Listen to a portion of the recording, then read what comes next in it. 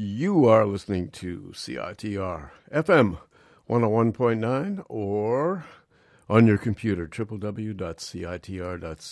Stay tuned now for The Jazz Show with Gavin Walker, coming right up right now.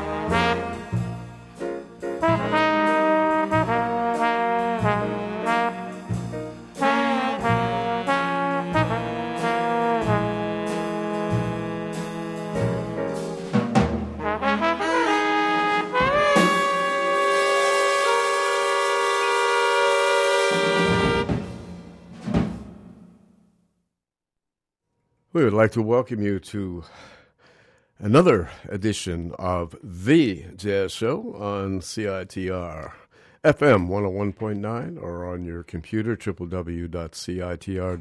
My name's Gavin Walker, and yes, we made it to the studio through the maze of construction out here at the University of British Columbia. Quite something, and very interesting. However, as a matter of fact, UBC really looks like one big construction zone these days, and there's so many changes out here. It's quite amazing. Physical changes and everything else. As per usual, we're going to begin this evening with our jazz feature. I'd just like to introduce myself, of course. You probably surmised already. My name's Gavin Walker, and we're here for the next 3 hours with some of the very best in jazz music. And we're beginning with our jazz feature this evening is probably one of the most famous of all jazz artists. I think you could stop anybody on the street, young, old, and ask them if they've ever heard of Miles Davis, and I'm sure they would say yes. Now, this wouldn't apply to a lot of jazz musicians, but in the case of Miles Davis, very definitely. I've even seen his name crop up in crossword puzzles, so there you go. Miles, of course. Miles was famous for his personality, his complex personality. And sometimes that overshadowed what was really important about Miles Davis, was his artistry and his music. And eventually, personality quirks and ups and downs and all this kind of stuff will go by the wayside. In time, Miles hasn't been deceased for very long. He died in 1991. But people still talk about his personality. But 50 years from now, none of that will matter. Only his music, and his music will definitely live on for a long, long time. Miles Davis, one of the most charismatic musicians and a great, great band leader. Miles Davis's bands focused not necessarily on arrangements and compositions, but they focused on the solo power of the people that Miles hired for his band.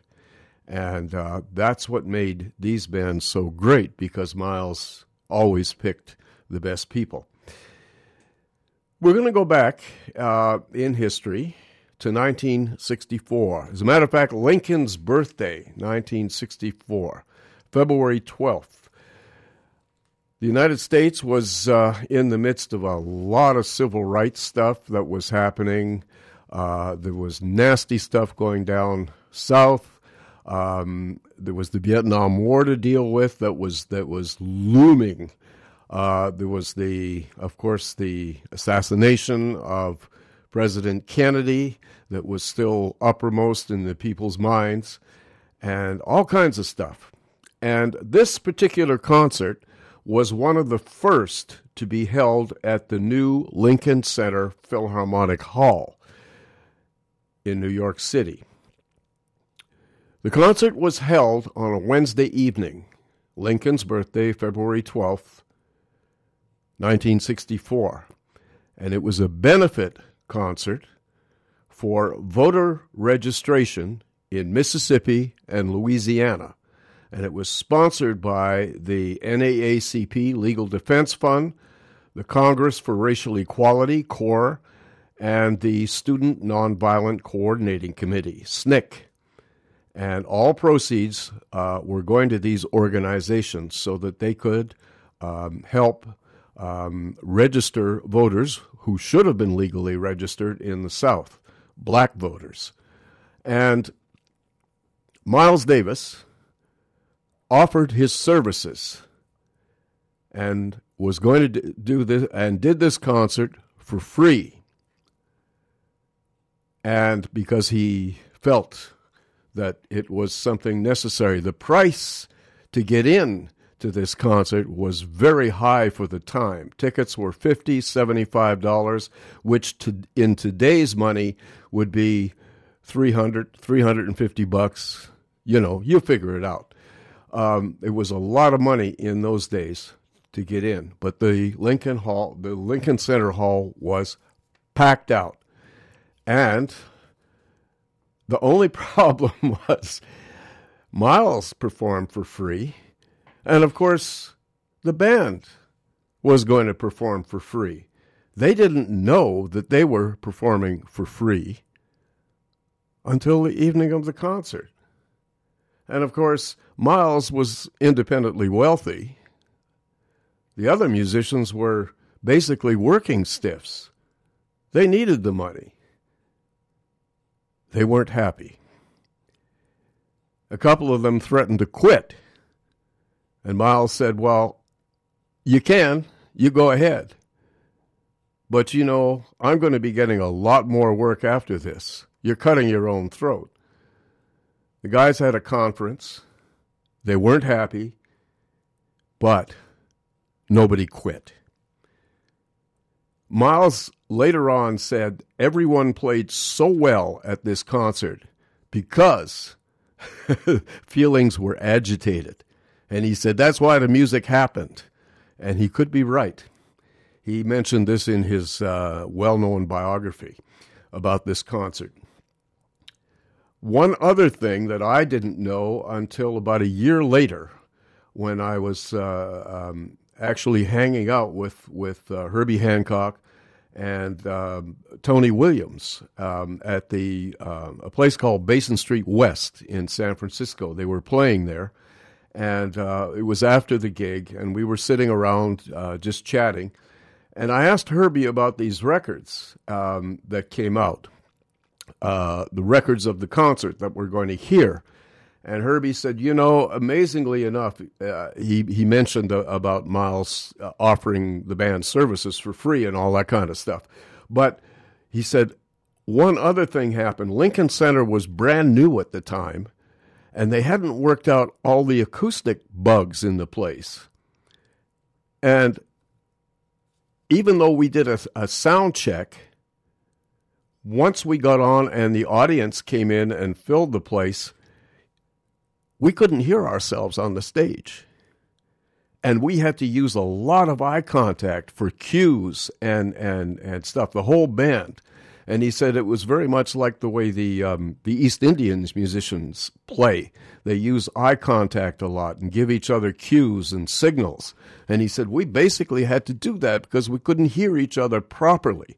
He said we could hear each other, but not the way we're used to. So he said it was very difficult. And he said after that, the whole band, we all knew that Columbia was going to be recording the whole concert. And we all said, you know, the concert's going to sound terrible. It's going to sound like, basically it's going to sound like shit. And it should never come out because we know it's going to sound awful. Anyway, he said the irony is, he said, we listened to the tapes. Miles called a meeting, and we went to Columbia Studios to listen to the tapes. And he said we were all blown away by how great the band sounded. Unbelievable. And we all cracked up. And Herbie looked at me and said, "See, even musicians can be wrong." And we all cracked up. So that's basically the background of this whole thing. The band is really the genesis of Miles' second great quintet. The rhythm section of Herbie Hancock, Ron Carter, and Tony Williams, especially Tony Williams, the young 19-year-old drummer, virtually remade Miles Davis. Miles felt that he was getting stale in his playing and just playing the same old thing over and over and over again. It was when he got these guys, Carter, Hancock, and Tony Williams, they revitalized Miles and gave him a whole new spectrum where he could create on. They delivered a whole different ball game rhythmically, and Miles was refreshed. The tenor saxophonist in the band was George Coleman, the great George Coleman, who I believe is this year finally going to be recognized for his artistry by getting a MacArthur grant, which means he's going to get $25,000 and a great honor, the MacArthur Artistic Grant. And Coleman is a shoo-in for this year because he's just that incredible a musician. Here's what Miles Davis said about George Coleman. He said, when he heard the tapes, he said he had never heard, George had been with the band for about a year and a half. Miles said he never heard George Coleman play as well as he did on this set. So there you go. So that's the band. Miles Davis on trumpet, George Coleman, tenor saxophone, Herbie Hancock on piano, Ron Carter on bass, Tony Williams on drums. And we're going to listen to we're not going to hear the whole concert, but we're going to hear a very good portion of the concert as our jazz feature, and we're going to play the music in the order that the band played it. It came out on two recordings. One of them was called My Funny Valentine, and the other recording was called Four and More. And they were issued in 1964, and they were well distributed, and I know that these recordings were the inspiration for so many musicians of a certain generation to pick jazz as their lifetime pursuit. These were very influential recordings, and also very influential recordings for Miles Davis, too. So we take you back to February 12th, 1964, at the New Lincoln Center. One of my favorite DJs, I have two. One of them is a guy that was in Salt Lake City named Wes Bowen, and the other one was this guy, Mort Fega, who operated out of New York. A very, very knowledgeable DJ and well respected by all the musicians. He's going to give you the spoken introduction, and then we get into the first piece of music, which Miles always opened his show with, the very famous So What. One more small thing. Miles' repertoire had not changed in many years, and he's going to be playing a lot of the tunes that he's always played, but there's a whole new spectrum for these tunes. It wasn't until Wayne Shorter came into the band that the repertoire of this band changed. But the freshness of all these tunes is quite incredible, even though Miles had played them over and over and over again for years. So we open with So What after the introduction. Then we go into this incredible version of Stella by Starlight by the band.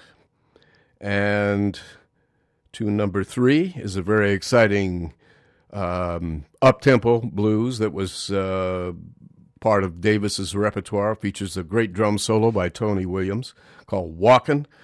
And we'll just go from there. So those are the 3 tunes that we're going to hear right from the get-go.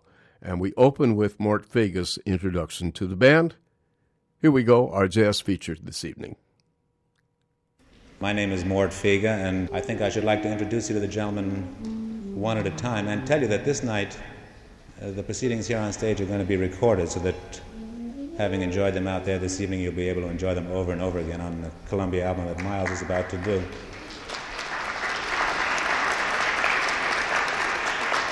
I'd like you to know a young man who has created quite a stir in the music world. His name is Tony Williams. Tony Williams.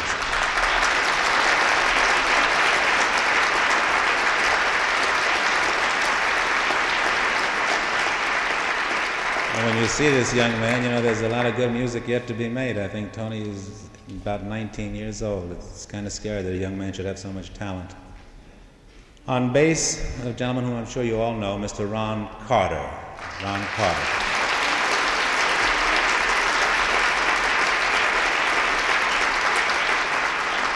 And I think we'll finish the rhythm section playing piano tonight, Herbie Hancock.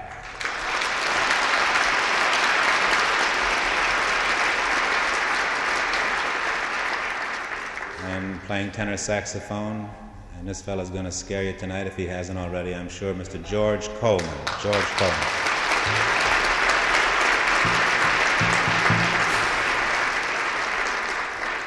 And I know you have a big ovation for the gentleman who fronts this group, Miles Davis.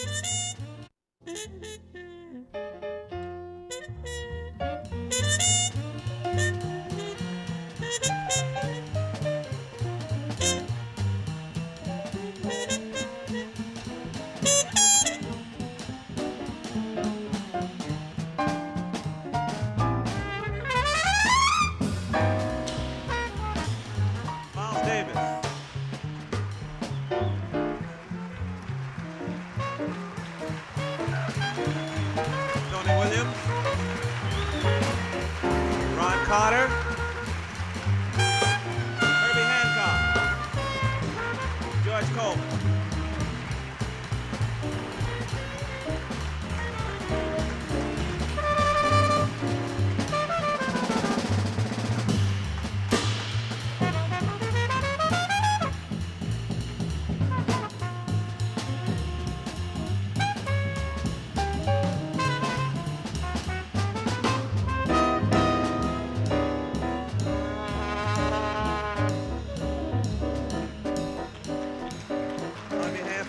Davis, on behalf of CORE, thank you very much, and good night.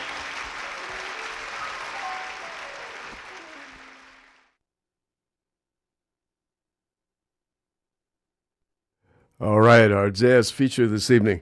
Hope you didn't mind a few little miscues there because I was jockeying between two CDs. And you know how CDs are, they kind of cut off the applause and sometimes, that sort of stuff. So aside from that, you heard a good portion of this concert that took place February 12th. 1964 at the brand new Lincoln Center by the Miles Davis Quintet. And, of course, it came out on two original LPs that were just eaten up by everybody when they came out on Columbia Records because nobody had really heard, those that weren't in areas where Miles played, no one had really heard Miles play quite this way. And in 1964, there weren't that many live recordings issued by Miles Davis anyway. So having a live or two live recordings come out made it very special. And, of course, this was a very special evening. It was a benefit concert where all the money, and the concert was very expensive for the time for attendees, and it was a packed house. It was a benefit for voter registration in Mississippi and Louisiana and Alabama. Those southern states prevented African Americans from registering to vote, even though it was legal. You know how things were back then. And there was a lot of stuff going on in terms of civil rights and all kinds of roiling going on in the United States of America. Assassination of President Kennedy, the Vietnam War was looming on the horizon, and, of course, civil rights and all that stuff that was happening down in Alabama and Mississippi and Louisiana and the southern states. So this concert was very special, and Miles and the quintet donated their services, and these recordings were made. As I said, we heard the bulk of the concert this evening, and the people involved, of course, Miles on trumpet, George Coleman on tenor saxophone, Ron Carter on bass, Herbie Hancock on piano, and 19-year-old Tony Williams on drums. And the set began with Miles Davis's great composition, So What? Then we went to this incredible version of Stella by Starlight, the ballad by Ned Washington and Victor Young. And then we went to Joshua, a composition by Victor Feldman, and that was appropriated by the Miles Davis Quintet. Then we heard Miles Davis's composition, All Blues. Then this incredible ballad version of My Funny Valentine, the longest track. And then we went to Walkin', a staple of the band, written by Gene Ammons and Richard Carpenter, and a little bit of Miles' closing theme. And that's it. There's more from this concert, of course, but we did hear a very, very good part, and it made up the bulk of our jazz feature this evening. Recorded on Lincoln's birthday. That was significant, too, socially as well. And it was a Wednesday evening in New York City, February 12th, 1964. Historic for the quintet and Miles. Miles said that tenor saxophonist George Coleman never sounded better. And strangely enough, the recordings initially were going to be rejected by everybody. They all said that They couldn't hear one another on the new stage because the acoustic bugs had not been worked out. And Herbie Hancock told me the story, and the band said, no, the recording, it'll sound terrible. It won't come out. The recording won't be issued. Columbia will just erase the tapes, and that's what they should do because it's going to suck. It's not going to sound good at all. And of course, a few days after the concert, the whole band went to the Columbia recording studios, and they had the raw tapes there and played them for the band. And of course, the whole band was just amazed at the way they sounded. And Miles says, "Put this stuff out right now." And that's what Columbia Records did. First of all, they issued one album called My Funny Valentine, and then they issued the second album called Four and More. So, 2 classic recordings, and that was our jazz feature this evening. So we hope you enjoyed it, and lots of Miles Davis. We're going to come back right now with some music by the one and only Charles Mingus. And just like to remind you that you are listening to The Jazz Show on CITR FM 101.9 or on your computer, www.citr.ca. My name is Gavin Walker, and we have this important announcement for you before we turn things over to a great historic concert that took place with a Mingus Big Band, recorded especially for this concert in 1972. But before that, we'll hear this.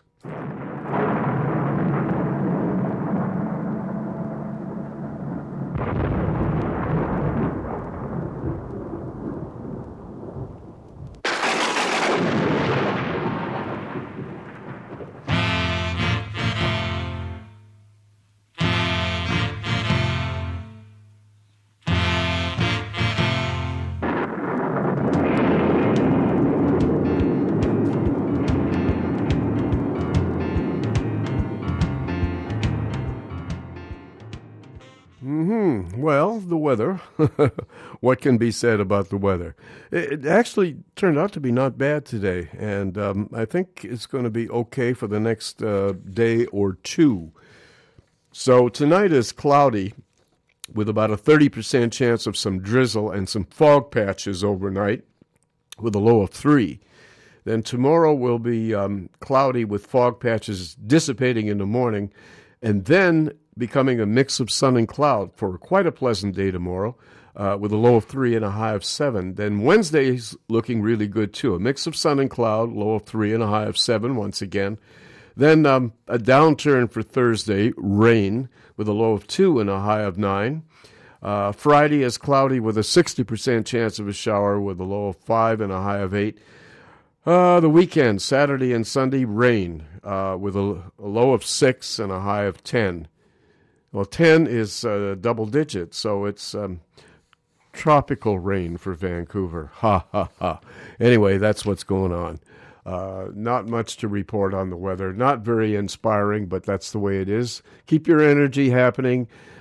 Keep your outlook positive, and don't worry about the weather because it's compared to the rest of the country, we're doing pretty well.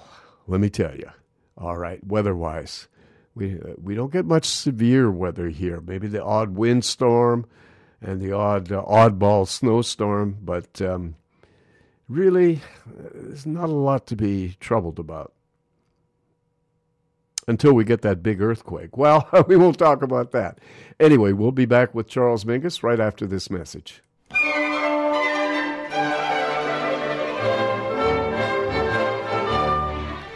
Want to know what's up at UBC? Read the UBC.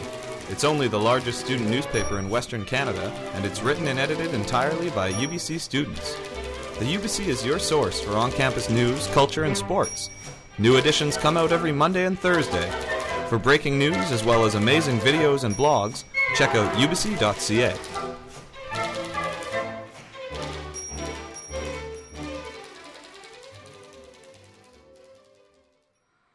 What we're going to hear now was really a concert celebrating Charles Mingus's return to jazz. He had ill health and a whole variety of reasons. He basically stopped playing for several years, and he was seen grossly overweight, riding around on a bicycle in Greenwich Village. Those years that he was not performing, 67, 66 and 67, people used to see him around. And it was quite a sight seeing an extremely overweight Mingus with his bow legs riding a bicycle. It was almost funny. But he slowly came back. He put together a band, and because he had told everybody that he was finished with music and so on. And a lot of things had happened in his personal life. His health had taken a downturn. He was evicted from his apartment, which has been documented on film. That was a horrific event. All kinds of stuff happening. But there was a positive aspect of his life. He met Susan Mingus, who became his last wife. And she is still devoted to Charles Mingus and preserves his legacy. Susan Mingus has done a tremendous job. Anyway, Mingus started playing again, and of course the jazz press, Mingus was kind of closed mouth about things. He said, "Yeah, I'm doing gigs, I'm playing, because I don't know anything else, and I have to make a living, and that's all I can do is play the bass." And that was basically the extent of his interviews. He refused to say much. However, his career moved. He went to Europe a few times, and of course bounced back. And this concert was kind of a celebration in 1972, February 4th, 1972, at Lincoln Center, the same venue that we heard Miles Davis. It was decided that this was going to be a big event, welcoming Charles Mingus back in some ways to New York City, to really have his rightful place in music and all this kind of stuff. And it was to be recorded by Columbia Records, and they did. And there were going to be all kinds of invited guests, as well as this huge band that Columbia had put together the money for Mingus to contract, and it was a huge band. I'm not going to run down all the personnel. It's the cream of the crop of New York musicians. And the host of the show is someone who is fallen onto dubious times today, but he has always been a great friend of jazz. And we're going to hear the voice of Bill Cosby introducing Mingus, and we're going to get into the first piece of music, one of my all-time favorite Mingus compositions, played by this huge band and featuring solos on the first tune by one of the first guests was the great Gene Ammons on tenor saxophone, who blows the house down with his huge sound. And Gene Ammons kind of resembles Charles Mingus. He looks like Mingus's evil kid brother. It's funny. There's a resemblance between the two men. Anyway, Gene Ammons is featured on tenor saxophone on this first piece of music. Eddie Burt on trombone, a longtime favorite of Mingus's, and a very, very good friend of mine, Charles McPherson on alto saxophone, and Lonnie Hillier on trumpet. They do kind of a dual solo together, both of them playing together. The piece of music I'm talking about is called Jump Monk, and it's an old composition that Mingus revitalized for the date and rewrote for the big band. Then we're going to hear a piece of music which is kind of a tone poem, and again it features Gene Ammons on tenor saxophone, as well as Bobby Jones, Mingus's regular tenor saxophonist at the time, and trumpeter Eddie Preston. And it's an interesting title on this one. It's called Taurus in the Arena of Life. and it's a composition by Mingus. And, of course, Mingus was born under the sign of Taurus. And the final tune we're going to hear in this set is another Mingus composition that dates way back to the early 50s when he first came to New York. And it's a composition that he wrote called ESP. And it features two guests on here, Lee Konitz on alto saxophone, Jerry Mulligan on baritone saxophone, once again Gene Ammons on tenor saxophone, and Lonnie Hillier on trumpet. So 3 tunes, and the spoken introduction, of course, as I mentioned before, is by Mr. Bill Cosby.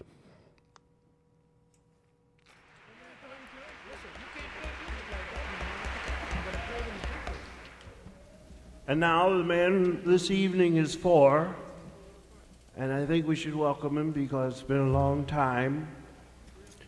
Ladies and gentlemen, this evening belongs to Mr. Charles Mingus.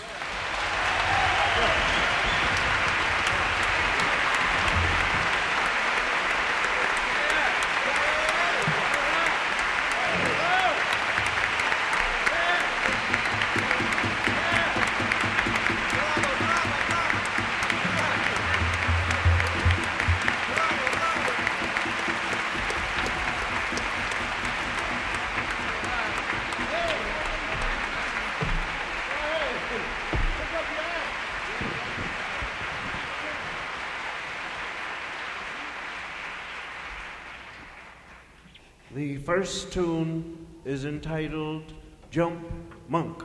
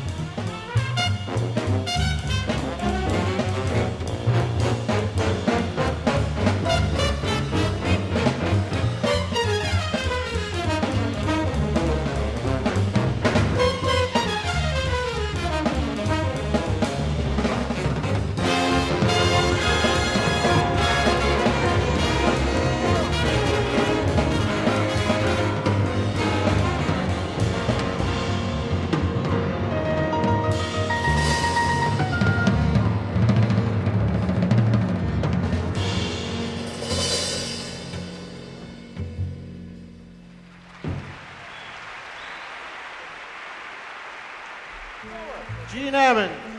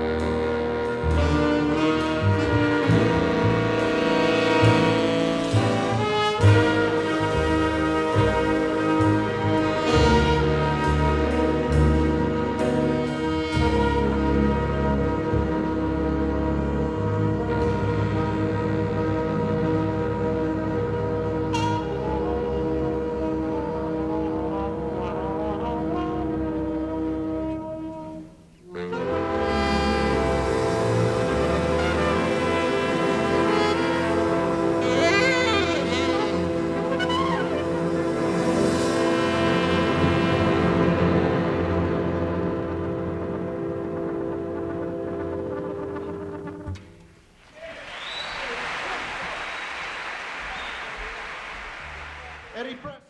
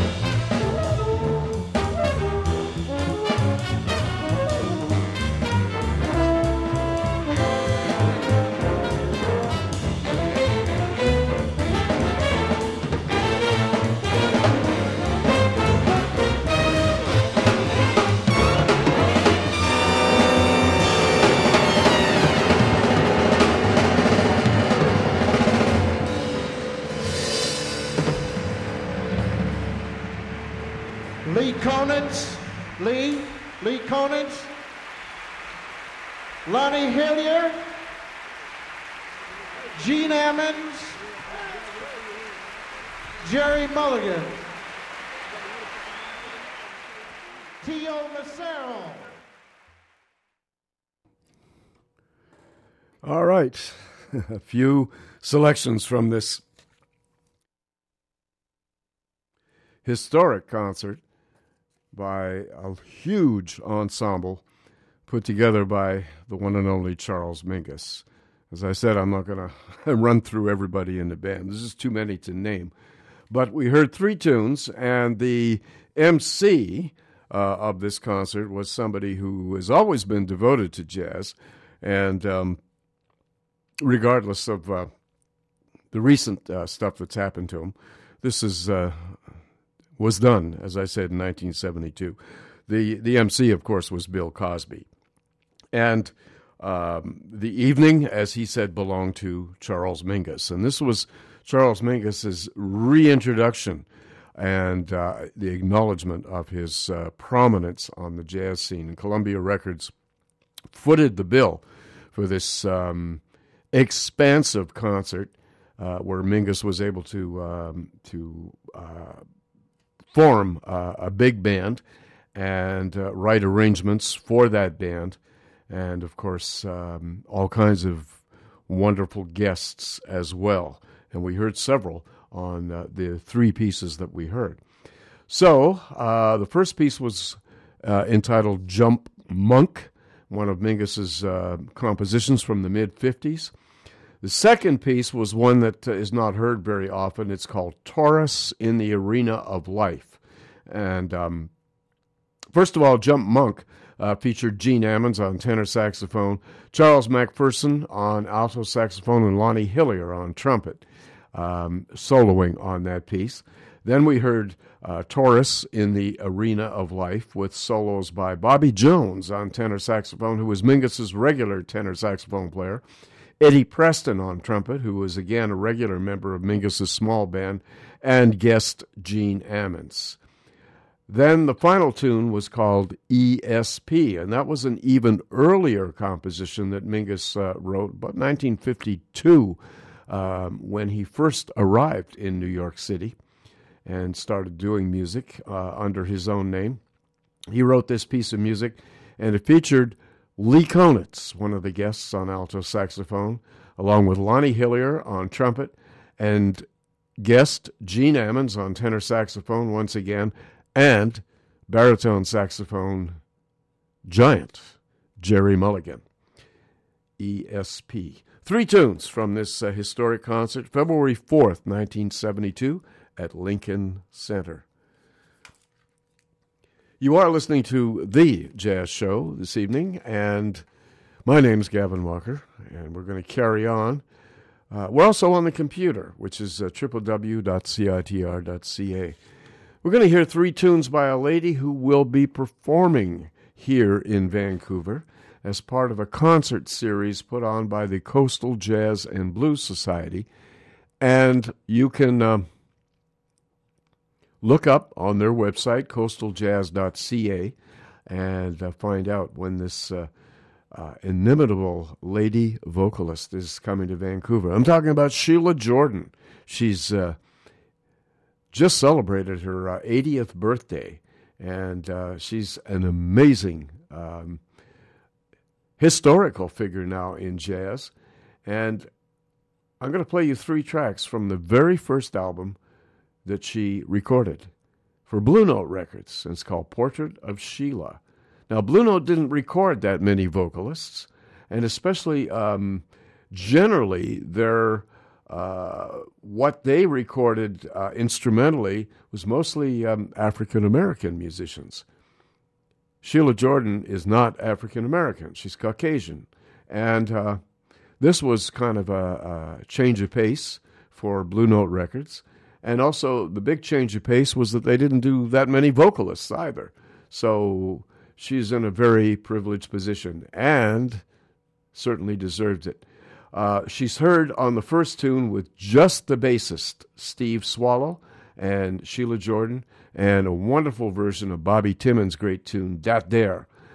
Then we're going to hear a beautiful tune by Hoagy Carmichael called Baltimore Oriole. And the final blues, or final tune, is a tune by Oscar Brown Jr., and it's called The Humdrum Blues. And it features Barry Galbraith on guitar, Steve Swallow on bass, and Denzel Best on drums. So here then is the wonderful Sheila Jordan. Hey, mama, what that dare? Hey, why that under there? And oh, mama, hey, mama, hey, look it over there. Hey, where they going there? Hey, what they doing there? Hey, mama, can I have that big elephant over there? Hey, who that in my chair? Hey, what she doing there? And oh, mama, hey, mama, hey, what that say up there? Hey, mama, what's a square? Hey, where do we get air? Hey, mama, can I have that big elephant over there? My quizzical kid, she doesn't want anything hid. She's forever demanding to know who, what, and why, and where. Inquisitive child, and sometimes the questions get wild, like, mama, can I have that big elephant over there? Don't wanna comb my hair. Hey, where my teddy bear? And oh, mama, hey, look at that cowboy coming there. Hey, can I have a pair of boots like that to wear? Hey, mama, can I have that big elephant over there? The time will march, the years will go, the little lady's gonna grow. I gotta tell her all she'll need to know. I help her along so she'll know right from wrong. Gotta make her strong.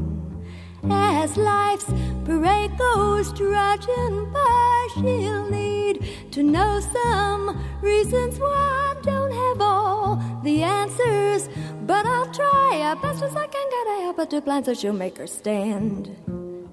You give a kid your best, and you hope she'll pass the test when you finally send her out into the world somewhere. Although she's grown, I'm betting I never am forgetting. Mama, can I have that big elephant over there? What they doing there? Hey, where they going there? And oh, mama, hey, why that under there? Hey, mama, what is fair?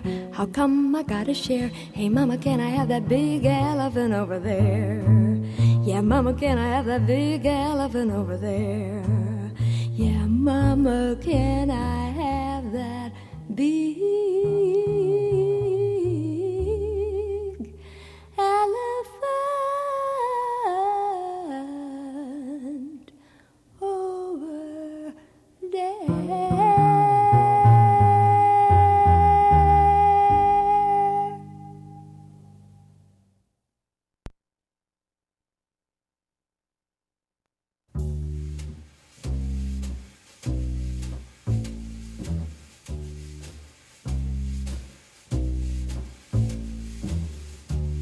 Baltimore Oriole took a look at the mercury, 40 below. No life for a lady to be dragging her feathers around in the snow. Leaving her mate, she flew straight to the Tangipahoe, where two-timing Jaybird met the divine Miss O. I'd like to ruffle his plumage, Baltimore Oriole messed around with that Jaybird till he cinched her wing. Forgiving is easy, it's a woman like now and then could happen things. Send her back home, home ain't home without her warbling, I know.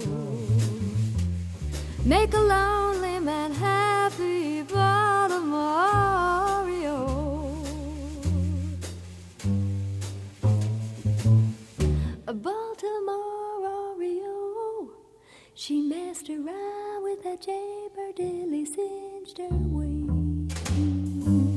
Forgiving is easy, it's a woman like now and then could happen things. Send her back home, home ain't home without her warbling, I know. Make a lonely man happy, Baltimore Oriole. Come on down from your bow, fly on home to him now, Baltimore Oriole, Baltimore Oriole, Baltimore Oriole, Baltimore Oriole.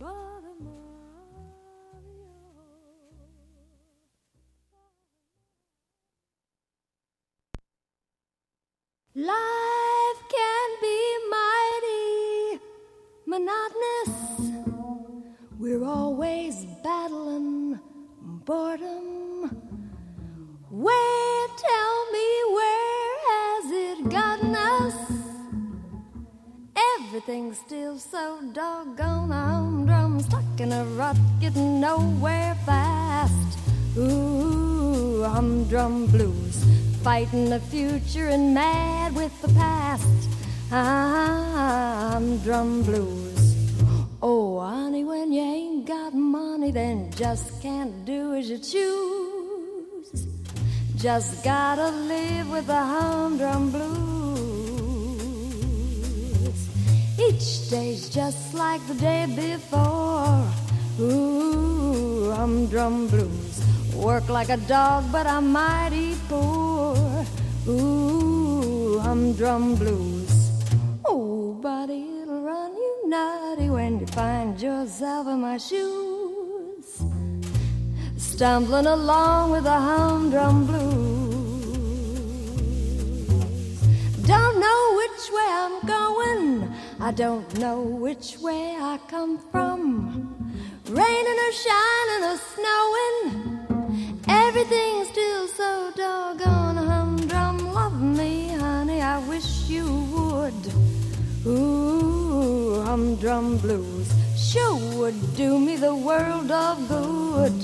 Ooh, humdrum blues.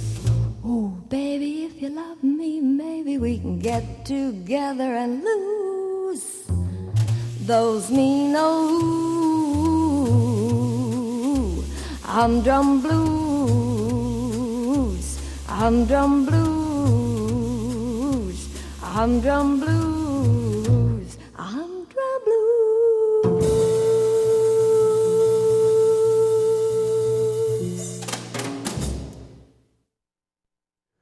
Sheila Jordan. Amazing. This was from her very first recording on Blue Note Records. And I said she was 80. She's a little older than 80. She's 86 and still going strong. Touring Europe and throughout the States, still performing, still with that amazing energy. 86 years old and carrying on. So she performed here with, first of all, we heard just Sheila and Steve Swallow on bass, and then she was joined by Barry Galbraith on guitar and Denzel Best on drums for the second two tunes. The first tune, of course, was Bobby Timmons' Dat Dare. Second tune was Hoagy Carmichael's Baltimore Oriole, and the third tune was Oscar Brown's Hum Drum Blues. Sheila Jordan from her classic Blue Note album, Portrait of Sheila. We're going to just tell you about a couple of websites at this point. One of them, of course, is VancouverJazz.com. And as the cellar, of course, has almost a year now that the cellar closed. It closed at the end of February last year. And we all miss it greatly because it was a focal point. And it was one club where you could always say to people, well, you want to hear jazz, go there. And what's happening now, of course, is that there are places that have kind of picked up the momentum.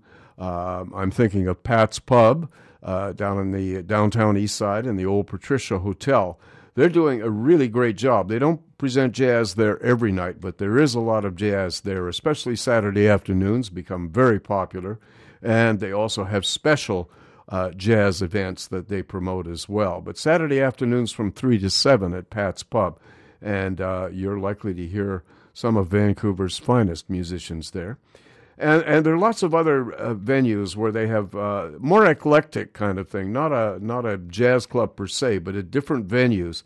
And to do that and to get out and to get around, if you have a free night and want to go out and hear some music, then you pretty well have to go look it up on the web and say, oh, yeah, it's here tonight, or somebody's playing there or here. So one of the best sites to go on is VancouverJazz.com, because Brian Nation, who runs that site, posts all the significant jazz gigs here in Vancouver. So any night of the week, something is happening, and you can check out that website and find out where it is happening. So there you go. So that's a good hint, and it's a great website.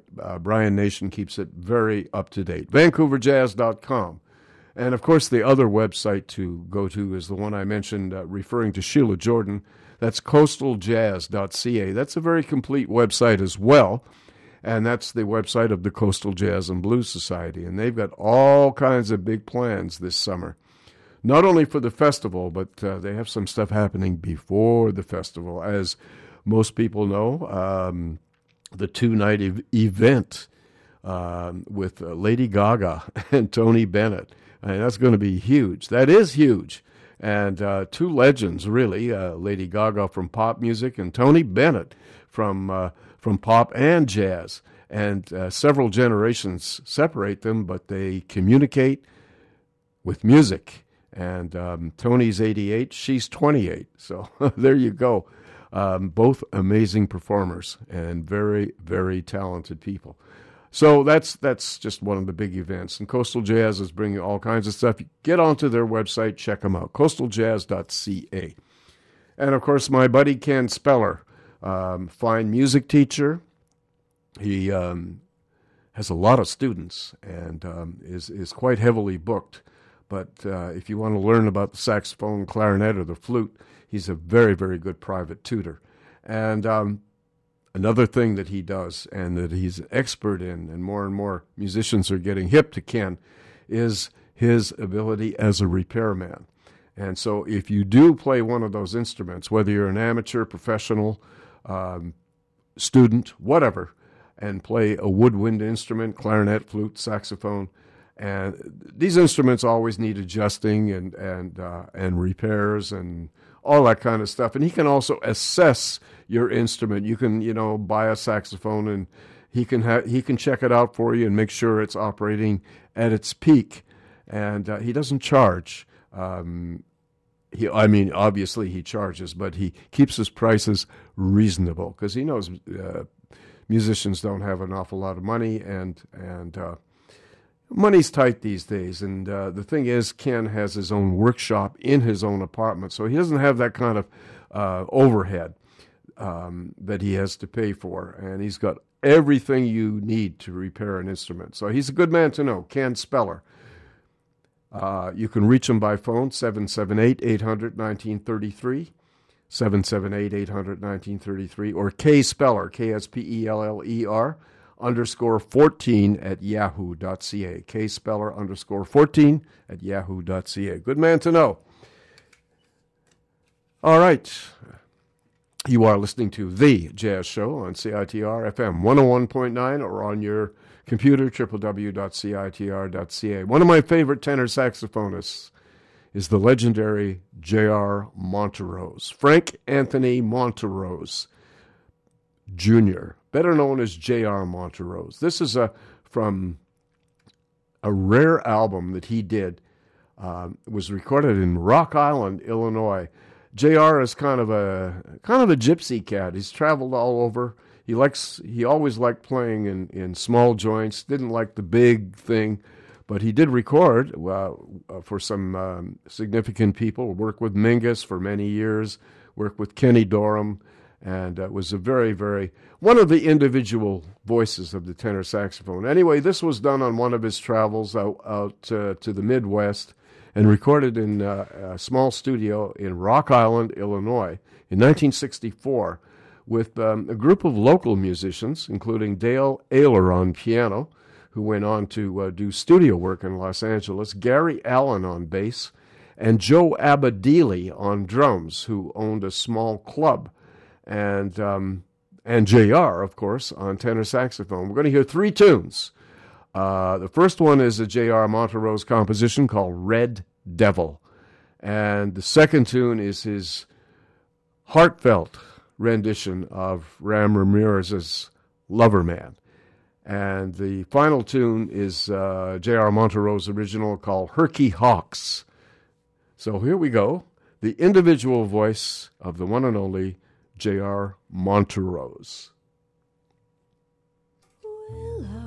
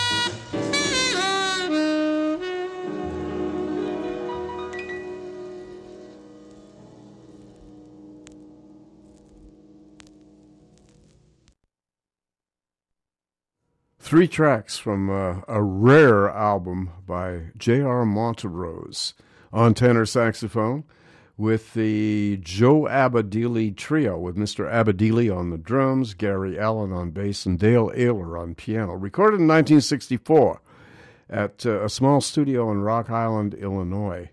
And J.R., as I said, was kind of a gypsy guy. He moved around a lot, and you never knew where he was going to show up. And he headed out to the Midwest during the 60s and recorded this album, liked the guys and liked the rhythm section, and stuck around, played at Joe Abadili's club, and they decided to do this album. And it's a good one. We heard 3 tunes. We heard J.R. Montero's original to kick off called Red Devil. Then we heard, of course, a soulful rendition of Ram Ramirez's Lover Man. And the final tune was an up-tempo piece of music by J.R. called Herky Hawks. Yeah, J.R. Monterose in action with the Joe Abadili Trio. That's the official title of the album. We're going to turn now to a drummer who was on just about every recording in the 50s and 60s. I'm talking about the great New York drummer Arthur Taylor. And, of course, he was ubiquitous. He was on so many recordings, I'm sure he lost count. But he did very few recordings under his own name. One of them is this, and it was recorded for Blue Note Records, his only one under his name for Blue Note, and it's called A.T.'s Delight. A.T., of course, was his nickname, his initials. And Arthur Taylor picked some of his favorite musicians, the underrated and forgotten trumpeter Dave Burns, wonderful player. Didn't record a whole lot. Was a great player, kind of overlooked and turned mostly in his latter years to teaching. Wonderful player. You'll hear him here. On tenor saxophone, somebody who did become very prominent, Stanley Turrentine. Mr. T on tenor saxophone. Wynton Kelly on piano. Paul Chambers on bass. And Carlos Patato Valdez, one of the great congueros. And we're going to hear 2 tunes. The first one is a composition by John Coltrane, and this is, as far as I know, one of the few versions away from Coltrane's version. And it's was dedicated. Coltrane wrote it for his little daughter, and he called it Saida's Song Flute. And the second tune was written by the great trumpeter and arranged by him, Kenny Dorham. And he wrote the second tune is called High Seas. So here then, 2 tunes from this Blue Note album, A.T.'s Delight, an ensemble led by Arthur Taylor.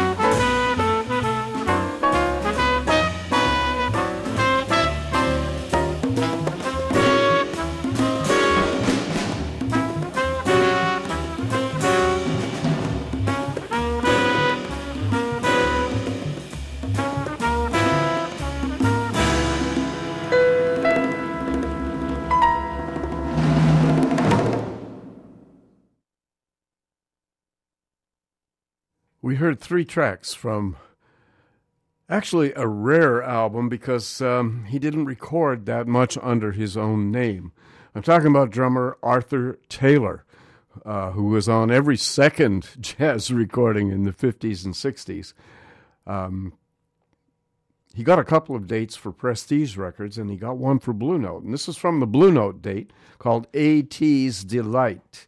And it featured Arthur Taylor on drums with the underrated trumpeter Dave Burns. And on tenor saxophone, the unmistakably identifiable Stanley Turrentine. Wynton Kelly on piano, Paul Chambers on bass. And we heard 2 tunes that featured the quintet, and the 2 tunes were Saida's Song Flute by John Coltrane was the first, and Kenny Dorham's tune called High Seas that he arranged especially for the date. Then the band was joined by Ace Conguero, Carlos Patato Valdez, and they did a version of Thelonious Monk's tune that he always used as a closing theme song, Epistrophe. And that was the tune we heard, and that closes our show for this evening. So we certainly hope you enjoyed it. We heard lots of music by Miles Davis, lots of music by Charles Mingus, and some Sheila Jordan, and J.R. Montrose, and Arthur Taylor. And we hope that you were able to stay around for a good part of the show. We'll be back next week, same time, same station, as the old cliche says. And, of course, we start at 9 and go on to sometimes a little after midnight on The Jazz Show. My name is Gavin Walker, and you, of course, are listening to CITR FM 101.9 or on your computer, www.citr.ca. And we'll see you next Monday. Please drop around. 9 o'clock is the start. And for another edition of The Jazz Show right here on CITR. Take care. See you in 7 days. Bye-bye.